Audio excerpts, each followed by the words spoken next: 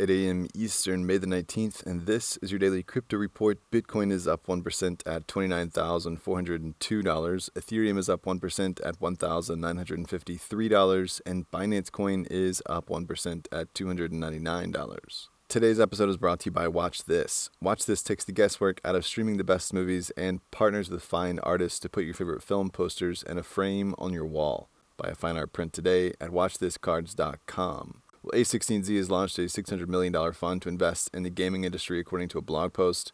They view gaming as increasingly important about defining how we socialize, play, and work over the next century. The fund is well known for backing gaming projects, but this marks the first creation of a gaming-specific fund. With the fund called Games Fund 1, the firm will focus on gaming studios and then player communities.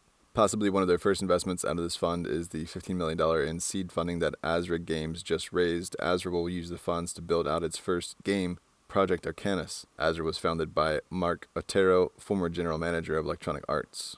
Pantera Capital says it was able to cash out 80% of its investment before the UST crash. Joey Krug, co-chief investment officer at Pantera Capital, said the cash out happened fairly gradually over time due to the frothy market. Another major investor in the space, Mike Novogratz, shared his take on Twitter, finally saying that Galaxy Digital had been taking profits on its Terra holdings and was not left holding the bag. Novogratz published a letter and linked it to his Twitter feed, highlighting that the macroeconomic backdrop contributed to the pressures on the ecosystem. On the other side, Delphi Digital said in a blog post that they miscalculated the possibility of a death spiral and said it's now sitting on a large unrealized loss. Another prominent backer, Hashed, an early-stage VC fund in South Korea, hasn't commented but is apparently holding on to losses of over $3.5 billion, according to on-chain data. Related to those losses, South Korea has brought back the Grim Reaper Financial Crimes Unit to investigate the downfall of the Terra ecosystem.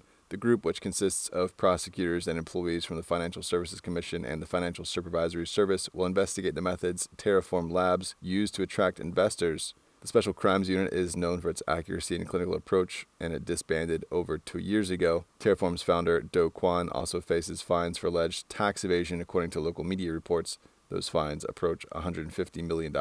And finally, miners in New York State are growing increasingly nervous over the regulatory uncertainty. The New York State Senate is looking at a bill calling for a 2-year moratorium on new crypto mining projects that use gas, coal, or other non-renewable energy sources. After the Assembly version of the bill passed the state's lower house just last week, Kyle Schneps, director of the public policy at Foundry, one of the largest miners in the U.S., said all cryptocurrency companies have a permanent hold on starting businesses in New York due to the political and regulatory ambiguity. If the bill were to pass, New York would become a permanent afterthought for the industry. Well, that's all for us today. Visit us at dailycryptoreport.io for sources and links, and listen to us everywhere else you podcast under Daily Crypto Report.